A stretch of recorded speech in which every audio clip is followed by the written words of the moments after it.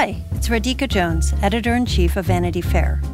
If you love digging into the week's political headlines, subscribe to Vanity Fair. Our reporters take you behind the scenes of some of the biggest stories from the campaign trail to the halls of Congress. Just for our Inside the Hive listeners, save 15% on a yearly digital subscription to Vanity Fair with promo code POD15. That's vanityfair.com, promo code POD15 for 15% off 1 year of all you can read, watch, and hear.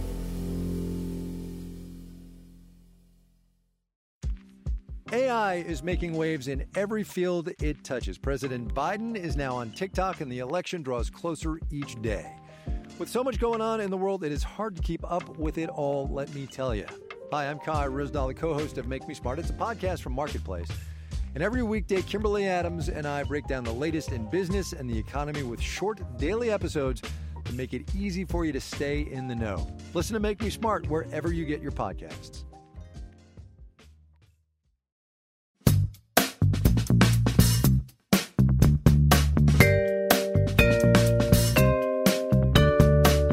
Welcome to Inside the Hive. This is Joe Hagan. We are at the brink of a momentous, historic event. As I stand here with the Congressman from Maryland, Jamie Raskin, who we have on the program this week, we're actually taping 1 week from the moment when the hearings for the Select Committee to investigate the January 6th attacks on the United States Capitol will begin in prime time. And we're going to finally see what this committee has been finding out from over 1,000 interviews, 125,000 records. And so today thank you very much for being here, Congressman Jamie Raskin of Maryland. Well, I'm delighted to be with you guys, and I've been looking forward to it. Yeah, we've been trying to get you, and we finally have you, and I'm very, very thrilled that you're here today. Thank you so much. Right off the top, let me ask you, this is going to be in prime time. That's a big deal. It's not during the day when people are working. This is in the evening when people can watch television at their leisure and really take it in, what it is your guys are going to be presenting to the public. Are we going to be seeing it on network TV? Are they going to preempt regular programming to show some of this? Or where are we going to see it? Well, I don't know if all of those decisions have been finally made by the networks. But I do know that, we did our best to get them scheduled in such a way that they wouldn't conflict with other big things that we knew wouldn't be moved, like the NBA finals and stuff like that. Yeah. So I imagine that people will be able to watch them in real time, but also, of course, they will be available for people who can't see them at that time. And right. I'm hoping we'll have a package of them ready, and you can binge watch it on the weekend if you miss it during the week. Right. Well, what we are hoping to finally find out is more about what the committee has already described so much in the lead up to this. This has been many, many months. You guys have interviewed so many people. Some of it has leaked out. Some of you have discussed in public. But the operative words here are a criminal conspiracy. We hear this expression a lot. You've said previously in other interviews that there was a premeditated act to attack the Capitol, that the coup was premeditated, and that it emanated from the top, from Donald Trump himself. Can you describe what, in this case, a criminal conspiracy is? What does it mean that there was a criminal conspiracy on January 6th? Well, let me preface it by saying that we, of course, are not a group of criminal prosecutors or investigators. The role of the January 6th Select Committee on the January 6 attacks is to deliver a report to the American people and the Congress about what happened and what were the causes behind it and what we need to do to fortify our institutions going forward. And that, of course, is up to the Department of Justice. But having said that, a conspiracy is an agreement between two or more people to commit an unlawful action or a lawful action by criminal means.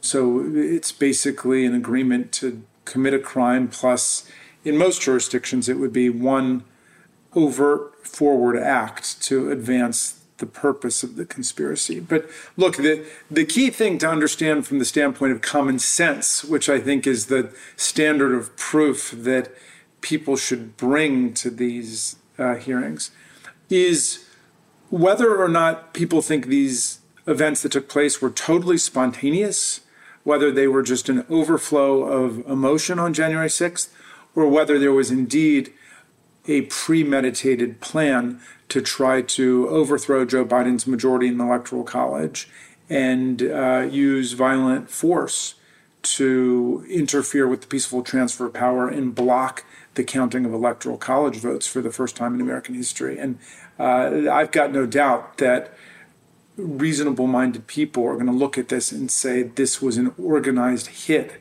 on American democracy. And after several other efforts to overthrow Joe Biden's majority in the Electoral College and nullify the resulting election failed, then they moved finally to try to get Vice President Mike Pence to step outside of his constitutional role and use unilateral, unprecedented, extra-constitutional means to essentially nullify the results of the election and get the whole thing kicked into the House of Representatives for a so-called contingent election, where we'd be voting not according to one member, one vote, but one state, one vote. And Trump and the coup plotters understood that there were 27 state delegations that were controlled by Republicans, 22 in the hands of the Democrats, and one state, Pennsylvania, was split down the middle, 9-9, so it would have been off to this side. So even if they had lost the vote of the at-large representative from Wyoming, Ms. Cheney, as I suspect they would have, although I don't know that to be the case, it still would have been 26-22 or 26-23. And they would have declared the election over. They would have said that Donald Trump was going to continue to be president. If he had followed the advice of his disgraced former National Security Advisor, Michael Flynn, he would have invoked the Insurrection Act, declared martial law, and essentially called in the National Guard to put down all of the insurrectionary violent chaos he had unleashed against us. So that's one potential way it could have gone. There were a number of things that could have happened, but I'm convinced that Donald Trump went to sleep on the 5th of January thinking that he was going to be president for another 4 years.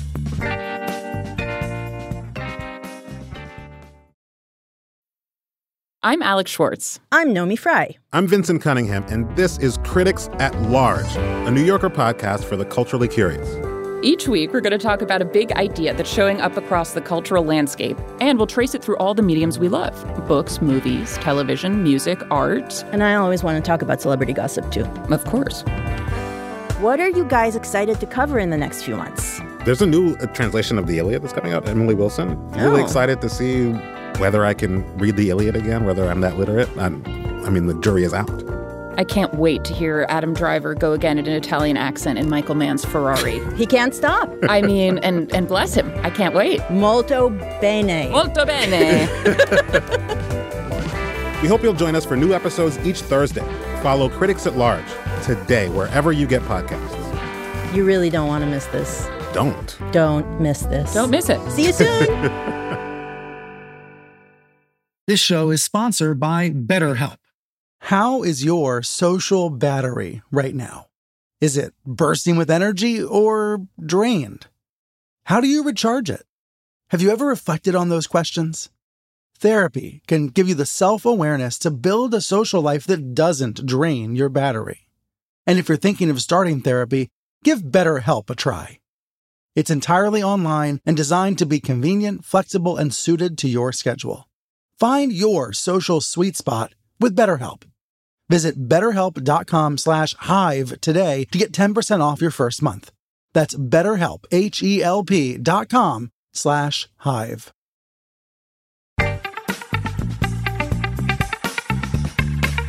So much of this, we've heard this all along in my own research and reporting on it, is people talk about Trump's state of mind.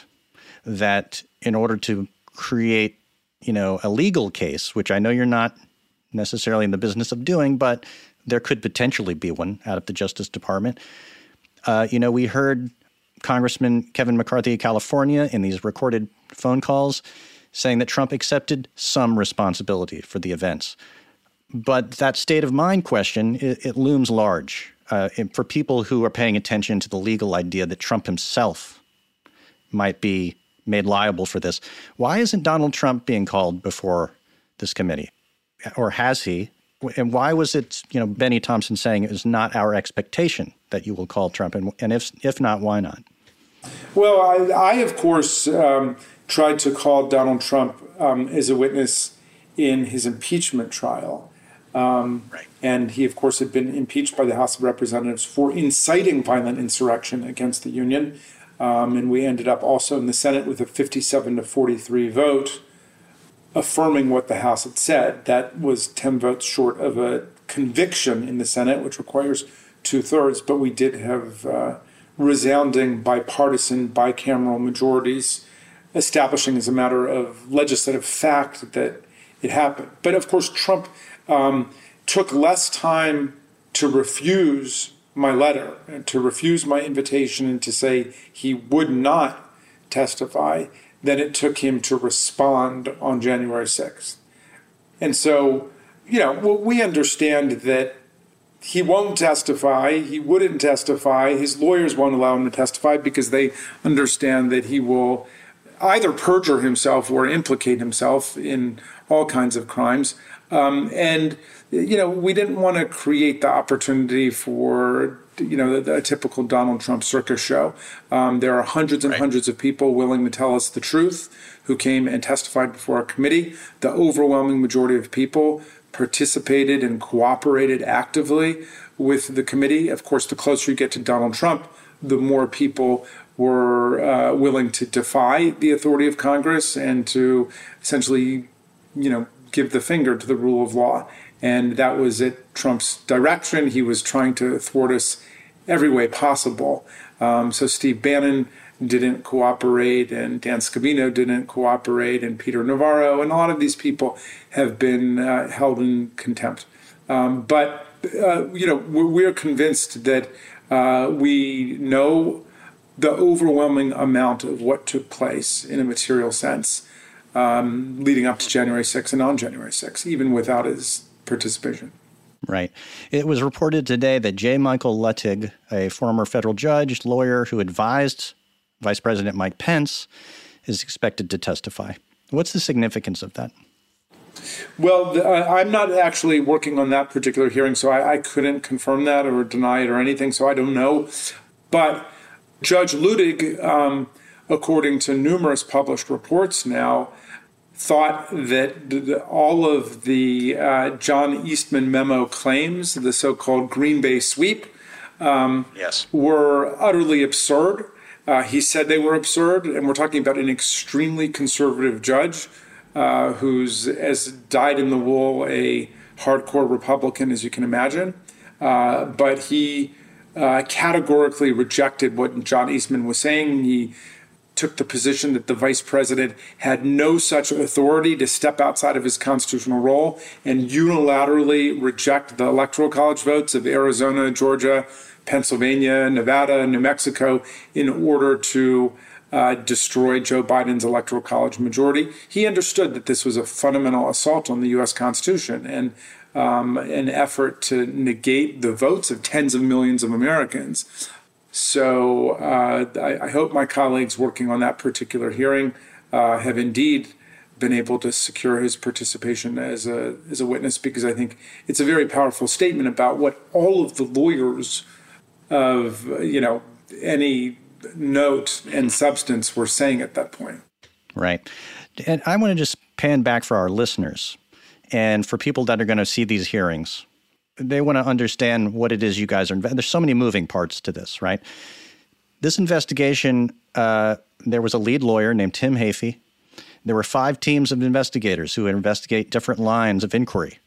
Just the quick shorthand: pressure on the Justice Department by the Trump White House, pressure on state officials to create, alternate slates of electors to, throw out essentially the votes of the states, outside groups who were organized to attack the Capitol, pressure on the vice president to decertify the election, and Trump himself, and in what ways was he orchestrating any of this or connected to it, right? You've been working on this since you were the impeachment manager during the second impeachment. You were so involved in this. You were there. Tell me what for you has been the single most surprising discovery in this investigation to you, the most significant, surprising discovery. Well, it's hard to choose, Joe. If you don't mind my throwing out several different things that have really been eye-openers for me. Sure. One was the role that money played and the role of a financial motive behind all these events to keep the money pouring in. That was an eye-opener for me. It was dramatic to see the way that the inside political coup against Biden's majority in the Electoral College interacted with the insurrectionary mob violence, and how people at the very top of the Republican hierarchy were always at most 1 or 2 steps away from violent hooligans and street fascists. And there are people like Roger Stone who were clearly in the nexus between the power elite and the street fighters. That's something that I think the public will find. Well, right. And does this relate to these reports we're seeing that members of Congress maybe have been giving tours to some of the members of these side groups or organizers, almost as if they were like casing the joint before some sort of event? Well, that's actually something that hadn't surprised me, because we had colleagues who were reporting that immediately after January 6th. And our colleague, Mikey Sherrill, who has an extensive military background and also was a prosecutor, recorded that publicly and said that she saw Republican members who were giving tours. So, yeah, I was not surprised when the evidence of that came out in the course of this investigation. Well, one thing I want to make a distinction here. You guys are not in the position of prosecuting anybody. You're investigators. You can create a referral to the Justice Department. We've heard about that. So really, you want to tell as clear and concise a story to the American public about what you know and how you think it went down. Now, over here, separate from that, is a legal case, right? We don't know if one will be brought against the higher levels of the GOP and Trump, but it could. But you yourself are a lawyer. You've been deeply involved in all of this for so long. In your legal opinion, not just the public opinion of the story, what would constitute a smoking gun in terms of prosecuting the former president? As I observe the Department of Justice's investigation and prosecution of hundreds of people, I have the sense that they are working at like a classic mob investigation and mob prosecution, where you start with the foot soldiers and you work your way up. And that's why the original charges brought were for things like assault on a federal officer, and there were hundreds and hundreds of such assaults. 150 of our officers suffered from serious injuries and wounds and broken jaws and necks and noses and lost fingers, heart attacks, strokes, So a lot of the violent stuff was charged at the beginning. Similarly, the trespass, the interference with a federal proceeding, destruction of federal property, those kinds of offenses. But then we began to see seditious conspiracy charges being brought and people pleading guilty to seditious conspiracy, which means conspiracy to overthrow the government. And we've had multiple people already plead guilty to that because the evidence against them was so overwhelming. So they obviously thought they were doing better with a plea bargain than going to court. So, when you talk about, smoking guns, Obviously, the best is to have eyewitness testimony or written documentation. I should say that, that mob bosses generally don't write things down. They prefer to proceed with a wink and a nod or a whispered conversation. They often create buffers between themselves and the criminal actions that they're setting into motion.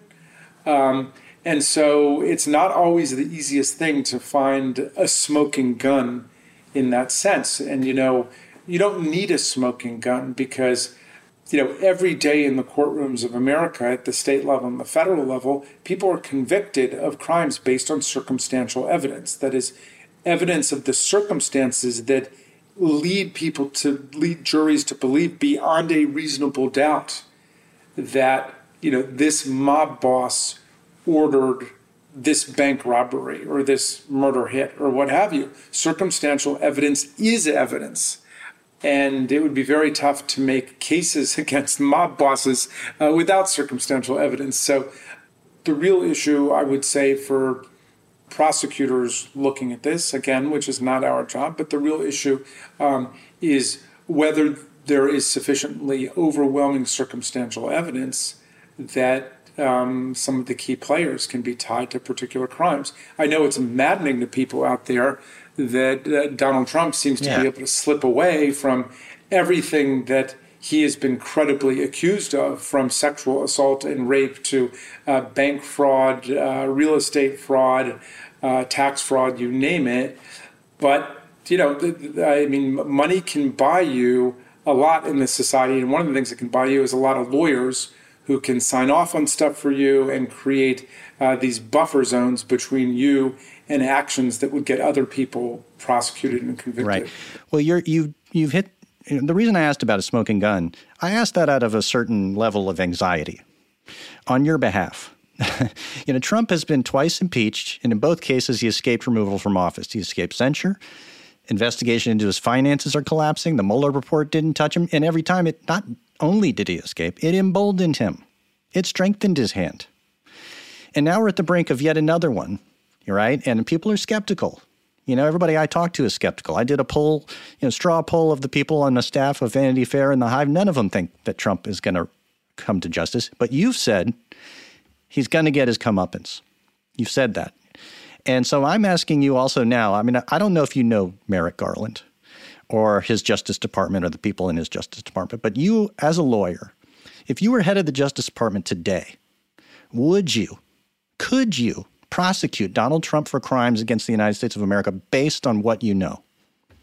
I can't really answer that question because the information that I have is very different from whatever information is that the actual criminal prosecutors have.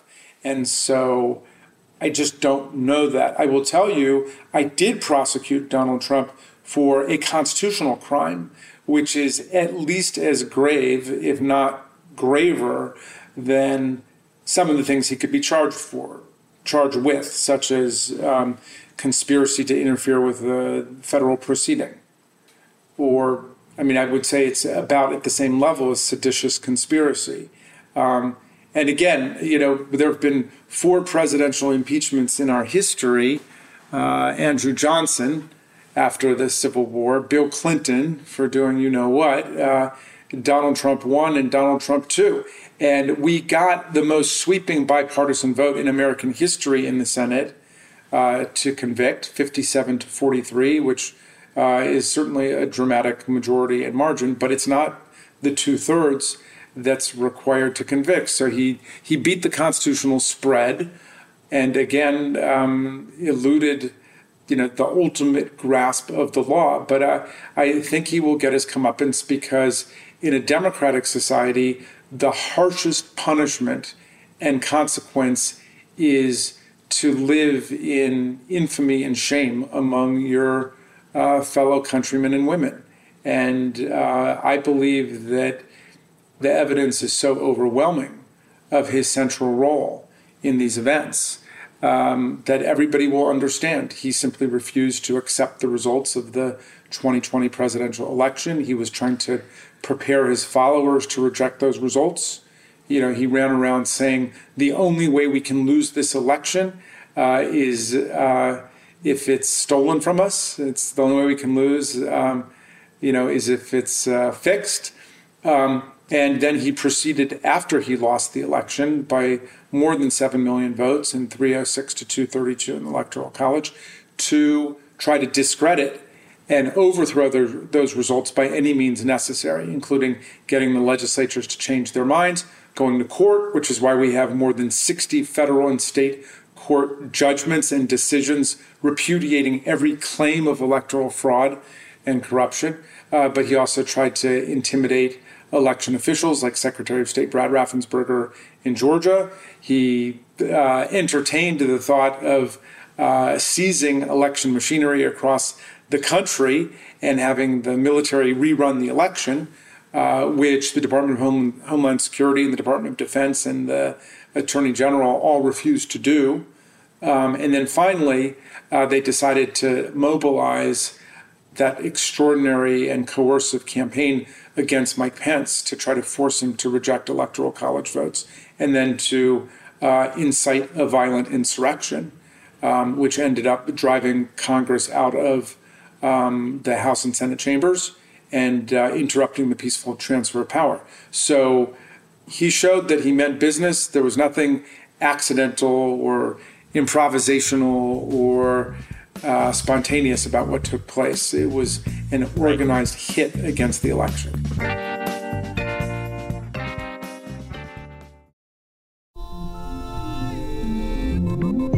I'm David Remnick, host of the New Yorker Radio Hour. There's nothing like finding a story you can really sink into that lets you tune out the noise and focus on what matters. In print or here on the podcast, The New Yorker brings you thoughtfulness and depth and even humor that you can't find anywhere else. So please join me every week for The New Yorker Radio Hour, wherever you listen to podcasts.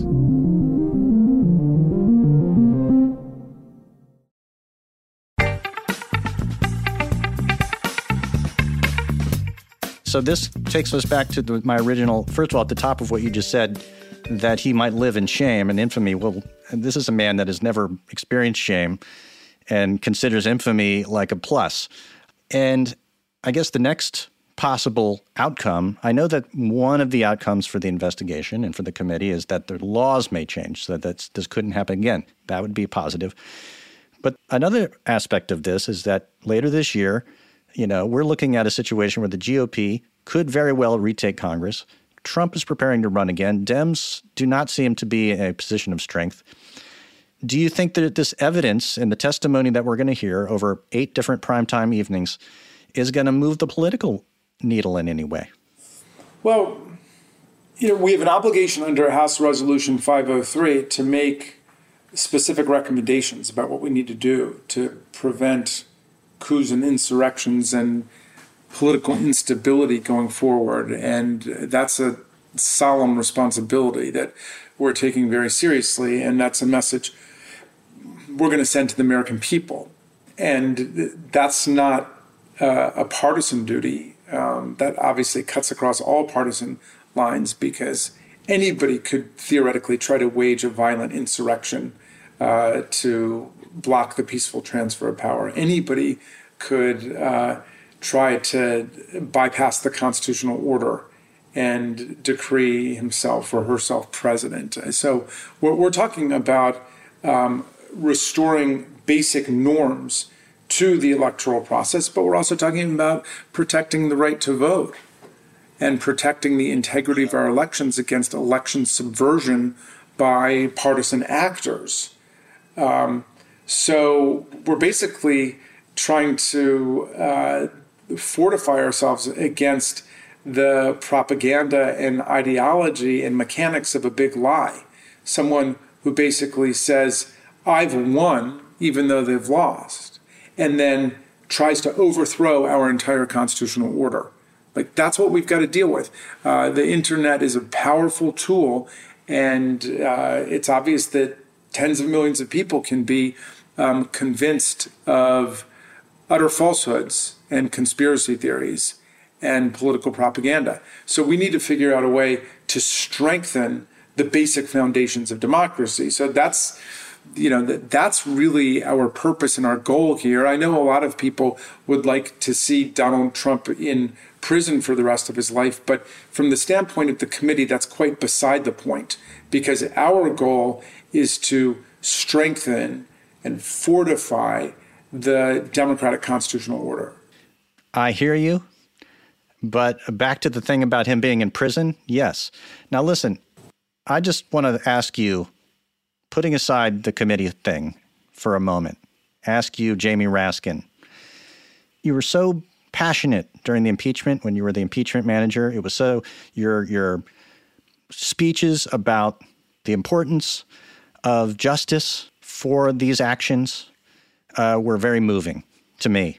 In fact, we had your colleagues on this program to talk about some of that too. But, but I want to just ask you, you're also a politician and you're a realist, right?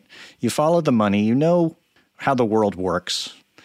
Based on the reality on the ground, do you think Donald Trump is ever going to face justice for his actions? I'm sure you get asked this in airports all over the country, but really, truly, in your heart of hearts, do you think that he's going to face actual justice? Not shame, justice. Well, if I could ask you one preliminary question, what do you mean by justice? It's a profound question. I know that people, all of us, feel injustice in a really deep way. And everywhere I go, I have people approach me who do feel deeply aggrieved about the seeming impunity of Donald Trump and his coterie of lieutenants and advisors. People have a profound sense of indignation about that. I know that. But the wheels of justice turn far more slowly than the wheels of injustice do. Tell me about it. And it's infuriating to people. I understand that. But the reason I think he will get his comeuppance is because I've got to believe that just as virtue in the end is its own reward, that vice and criminality condemn people to a life of ultimate misery. Well, when you say criminality, that's justice. I mean, for the crimes to be recognized and for the person who commits the crimes to incur some sort of punishment. That's what I mean by, do we think Donald Trump will incur the punishment for the crime of trying to overthrow the United States government through, it's a huge thing. Well, look, I'll come back to your question finally. I'll see if I can figure out a good way to answer that. But I will tell you that it's really important for us not to water down our own sense of legality and justice to that of Donald Trump. The 99.9% repeating of Americans would consider it an absolute shame and stigma to have been impeached twice by the United States House of Representatives and to have their name dragged through the mud by a dozen different women who say that they sexually harassed or assaulted them. And most people would consider it just disgraceful to have it go public by your own lawyer that you engaged in payoffs of tens of thousands of dollars to your former mistresses. And on, the violations of the Emoluments Clause and so on. But I agree. It's an extraordinary situation because, we don't want the exposure of criminality to be the end of the story. We want to see people pay the public consequences the way that so many people do for doing things like, selling marijuana, which is now a legal act in a lot of states, but they're people who've gone to prison for it. What's maddening and infuriating people is the idea that just because you're born wealthy and you got your dad's money and your dad's lawyers at your disposal, that you can insulate yourself from the consequences of your actions. I get that. So I would say, because he's essentially a one-man crime wave, and there are so many unresolved criminal actions and potential cases out there, I find it hard to believe that he would be able to escape all of them. Yeah. So if I were a betting man, I would bet that It could be in Georgia because of the shakedown against Raffensperger. It could be in New York over the various criminal actions, or it could be, one of the U.S. attorneys or the Department of Justice for what happened here. But I do want to emphasize that it's not just our institutional function, but I also think in a deep constitutional sense, the survival of our institutions so dwarfs how Donald Trump spends his final years or months that we've got to keep our eyes on the prize, which is making sure that American constitutional democracy survives Trumpism. I know we will survive Donald Trump, who is utterly narcissistic and consumed with money making and just doing his own thing.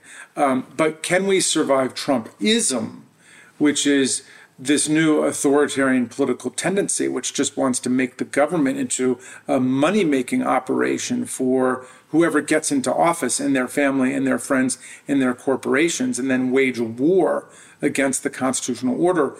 That is really the heart of our enterprise. That's what we're doing. We want to make sure that American constitutional democracy survives and flourishes and grows in the future. Well, let me posit something to you. Do you know Merrick Garland? Merrick Garland is a constituent of mine. I know him in that sense, but I've never worked with him.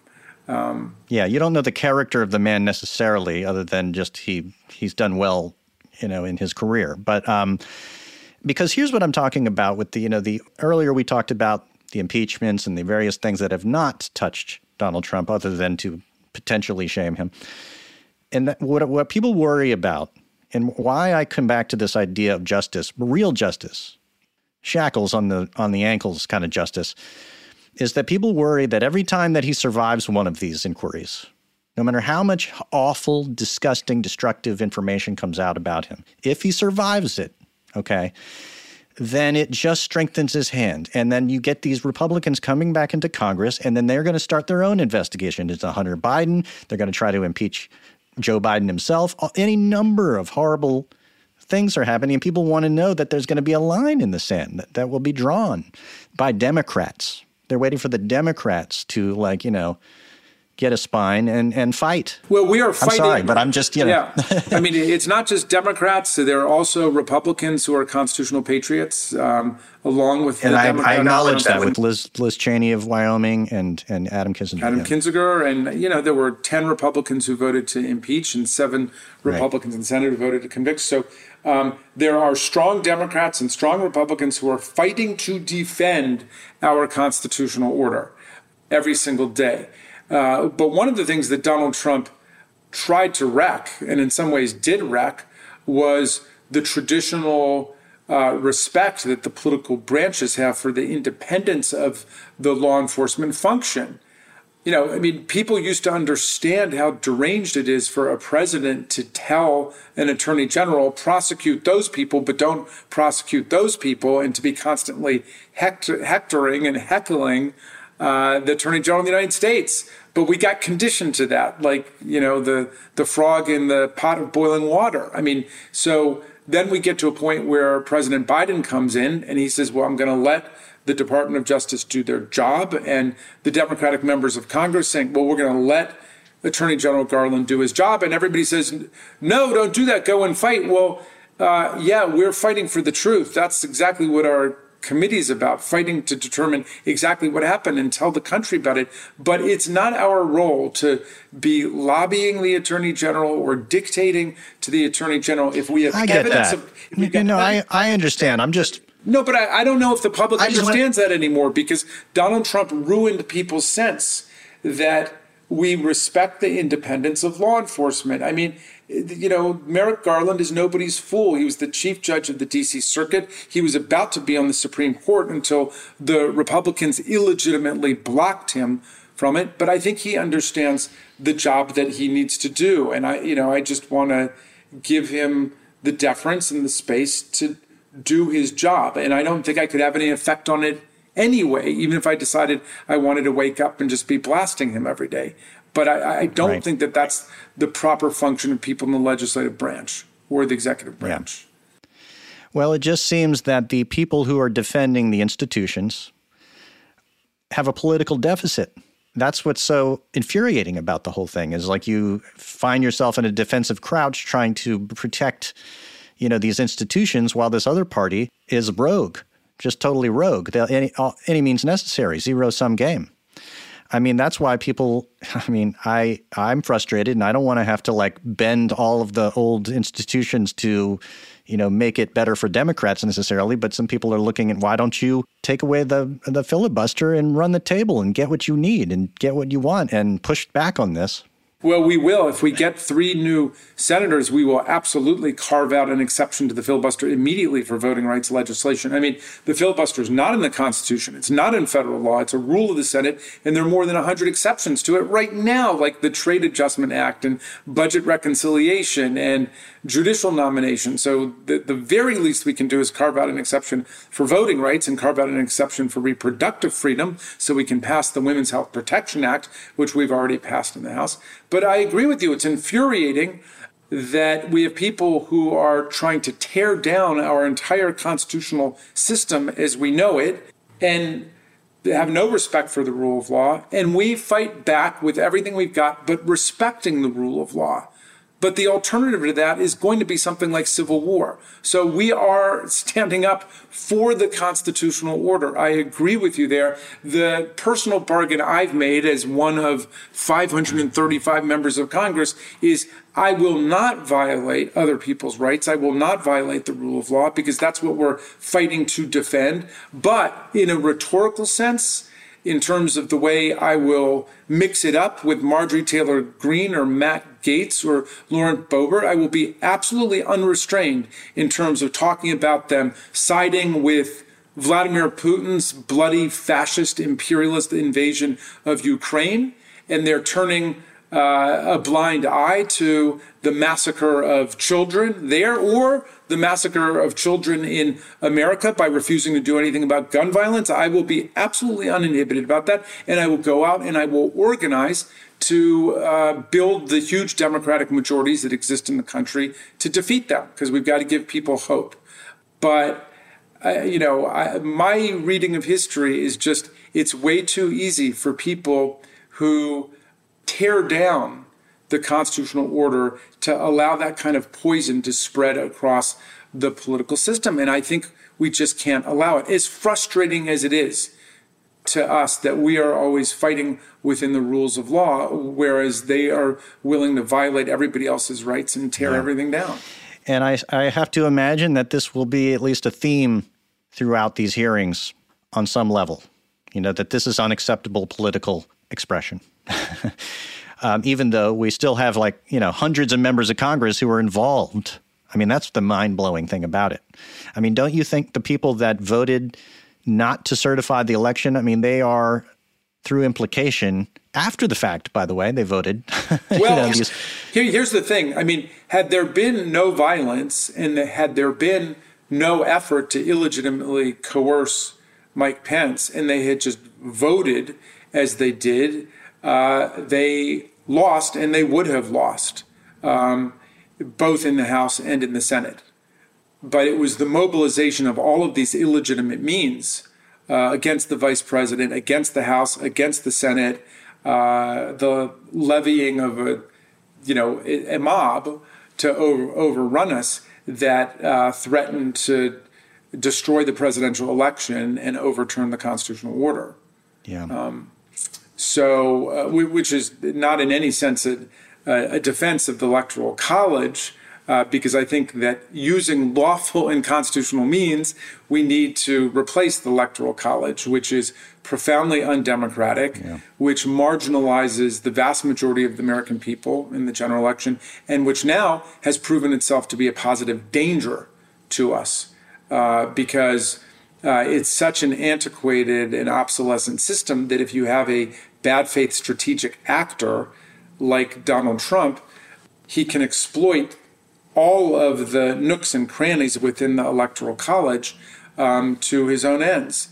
And, we saw him try to move the state legislatures to nullify the popular vote. We saw him try to manipulate election officials to change the vote in particular states. We saw them stage counterfeit electors to try to use that as a pretext for getting the vice president to overthrow the election.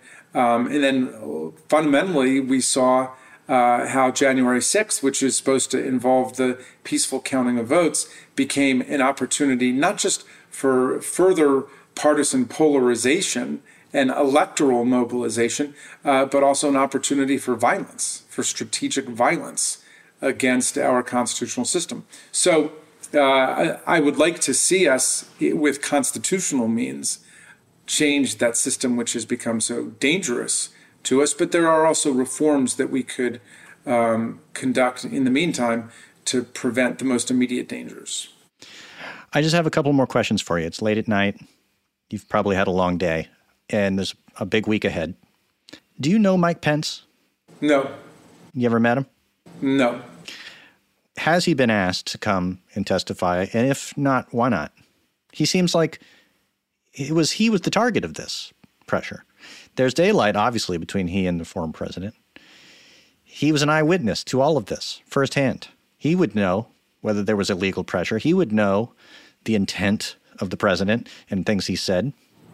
Well, I can't get into specific cases like that. And I'll just say that, our investigation is not over yet. We are still investigating people.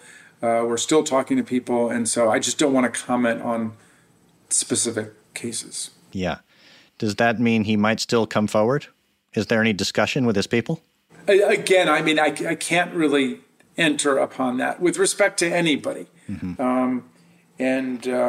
Do you think that if he were to testify that it would be illuminating? You never know what will be illuminating and what will not be, which is why I think we've spoken to so many people. I just can't tell you whatever is going on behind the scenes with respect to any particular witness at any level in the investigation.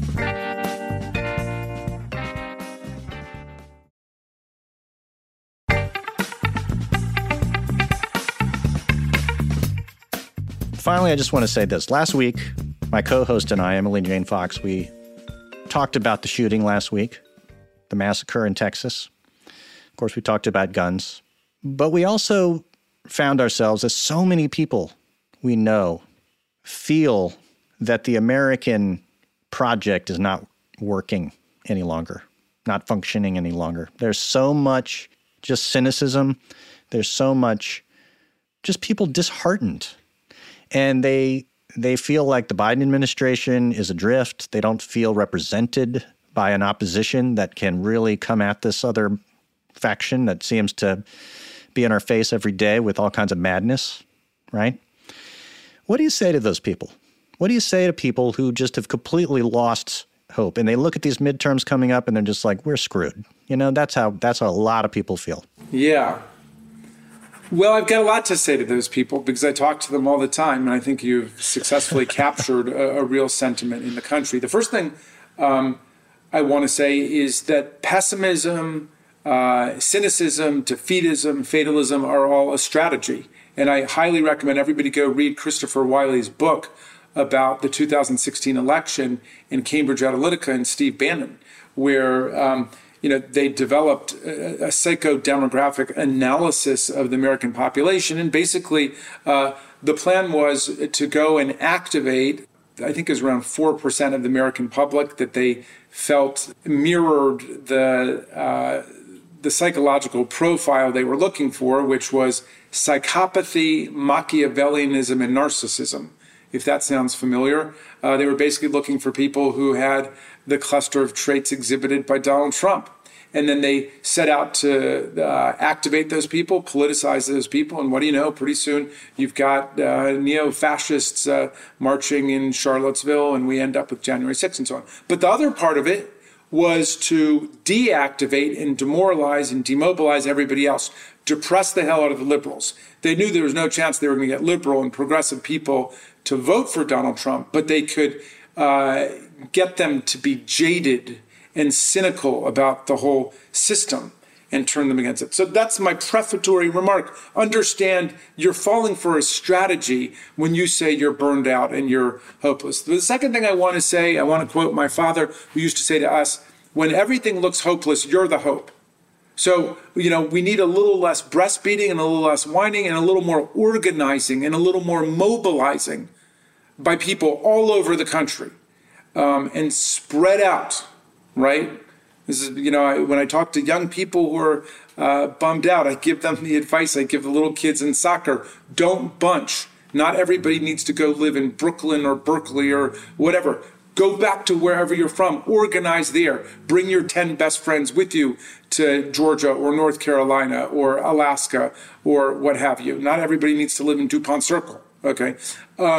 But what I really want to say is that the perspective that you captured so well does not reflect accurately the scope of our history, because we didn't begin with Lincoln's vision of government of the people, by the people, for the people. Or if we did, it was latent in the values that Thomas Jefferson inscribed in the Declaration of Independence. But the reality was we began as a slave republic of white male property owners. And slavery was a system based on brutality and ownership of human beings. And so America has become a more perfect union by people struggling to realize the ideals that are in the Declaration of Independence of unalienable rights of the people, life, liberty, and the pursuit of happiness, of the consent of the governed, of all men, and then later women being created equal. It's because people have struggled to make that real. So as despairing as you might feel these days, and I concede there's a lot to feel despairing about, we have a lot more resources and strength and power and freedom at our disposal than Bob Moses did and the African-American people who struggled for freedom and democracy in Mississippi in 1960 and 1961 and 62. And people were killed going down there to fight for the right to vote, like Schwerner and Cheney and Goodman. And we have more resources at our disposal right now to fight for democracy and freedom than the people of Ukraine, but we're doing everything we can to help them as they try to repel this fascist autocratic invasion by Vladimir Putin, who our own right-wing autocrats are cheering for, from Moscow to Mar-a-Lago and back again, and Marjorie Taylor Greene and the others who spout pro-Putin propaganda on the floor of the House of Representatives. So I want to tell people, yeah, you can feel a little bummed out, but you're only going to get disenchanted and fundamentally demobilized if you think that you've got something to do on your own. You're not on your own. This is a group enterprise. We're all fighting together, and you've got lots of historical heroes on our side fighting for democracy. And we are the heirs to those movements, the civil rights movement, the women's movement, the LGBTQ movement, the human rights movement, the environmental movement, and look to the future. Because it's not just about saving America or saving democracy. It's about saving democracy all over the world, not just in our own country. And it's about saving humanity, because the autocrats and the dictators and the bullies and the despots and the tyrants are never going to deal with climate change. It's only going to be the strong democracies that are able to do that. So I want to tell people, don't despair. We are the clear majority in the country. Hillary beat him by 3 million votes. Joe Biden beat him by 7.5 million votes. The young people are registering Democratic on a more than 2-to-1 basis. The country's moving in our direction. So it's a struggle between the majority will and where democracy wants to go versus this bag of tricks they've got, like the voter suppression statutes, the gerrymandering of our districts, the filibuster, and so on. But I'm with, John Dewey, who said that the only solution to the ills of democracy is more democracy. And what we're suffering from today is not political democracy, it's impediments and obstacles to it. So I concede to you it is a real struggle, but that's why we need everybody engaged and involved. And don't fall for the propaganda that tells you everything just sucks and let Jim Jordan and Donald Trump go and run our government for us. a frightening thought indeed, and a motivation. And I hope that in these hearings, as you know, one thing that I have enjoyed about, it's a weird word to use, about these impeachments and these government hearings, is we're learning how our democracy works. And I hope that in explaining what happened on January 6th, people come to see how their system is supposed to work. And that if they feel angry enough about what they hear and see, that they will be impassioned enough to do what you're saying. Organize, try to make a difference, try to push forward, try to overcome. And, you know, that's why I asked you at that one point, you know, do you think this will move the political needle? Will this energize people to look and say, hey, we can't let that happen again, and that this is all bullshit? We don't know that. I hope, you know, Congressman, you're a very passionate man, and your words are meaningful, and they straighten our spine. We need that spine straightened. Well, I appreciate that very much, and I appreciate, you know, what you're doing as a journalist and a serious journalist. And democracy is not just people in elective office in federal government. It's people in state and county and local. And it's not just people in government. It's people in the press, people in the universities. It's every citizen who stands up for democracy and freedom and reproductive freedom and the rights of the people. All of that is democracy. And that's what's going to save us. I don't think that the autocrats and the dictators and the kleptocrats speak for the vast majority of the American people. And I'm not saying everybody's got to spend all of their time on this, but everybody should spend some of their time on this and make sure we're doing whatever we can to give other people hope. Well, Congressman, thank you so much for coming on the program this week. I know you got a lot going on. You're about to have a lot more going on. We're all going to be riveted to our televisions and our screens next week to find out what it is you guys have found out, what the story is, what is the narrative of January 6th, how can we better understand it, how might it change how we view our own democracy, and what is urgently needed to happen consequently. So thank you very much for coming on. The pleasure is mine. And America's going to see what real bipartisanship looks like. It's not people yelling and screaming at each other. It's people working together. And that's our episode this week. I'd like to thank Congressman Jamie Raskin for coming on Inside the Hive this week. Thanks to my co-host, Emily Jane Fox in absentia. She'll be back next week. Thanks to producer Brett Fuchs and the good people at Cadence 13 who helped make this podcast happen. If you like what you're hearing, click subscribe. Come back week after week. We're going to have more exciting episodes like this, and we will catch you next week.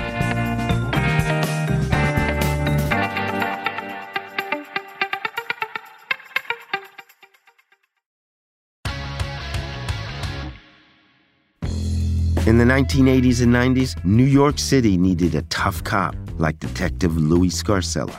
Putting bad guys away. There's no feeling like it in the world. He was the guy who made sure the worst killers were brought to justice. That's one version. This guy is a piece of shit. Derek Hamilton was put away for murder by Detective Scarcella. In prison, Derek turned himself into the best jailhouse lawyer of his generation. And the law was my girlfriend. This is my only way to freedom. Derek and other convicted murderers started a law firm behind bars. We never knew we had the same cop in the case. Scarcella. We gotta show that he's a corrupt cop. They can go f*** themselves. I'm Steve Fishman. And I'm Dax Devlin Ross. And this is The Burden. Listen to new episodes of The Burden starting March 19th on the iHeartRadio app, Apple Podcasts, or wherever you get your podcasts. And to hear episodes 1 week early and ad-free with exclusive content, subscribe to True Crime Clubhouse on Apple Podcasts. From PRX.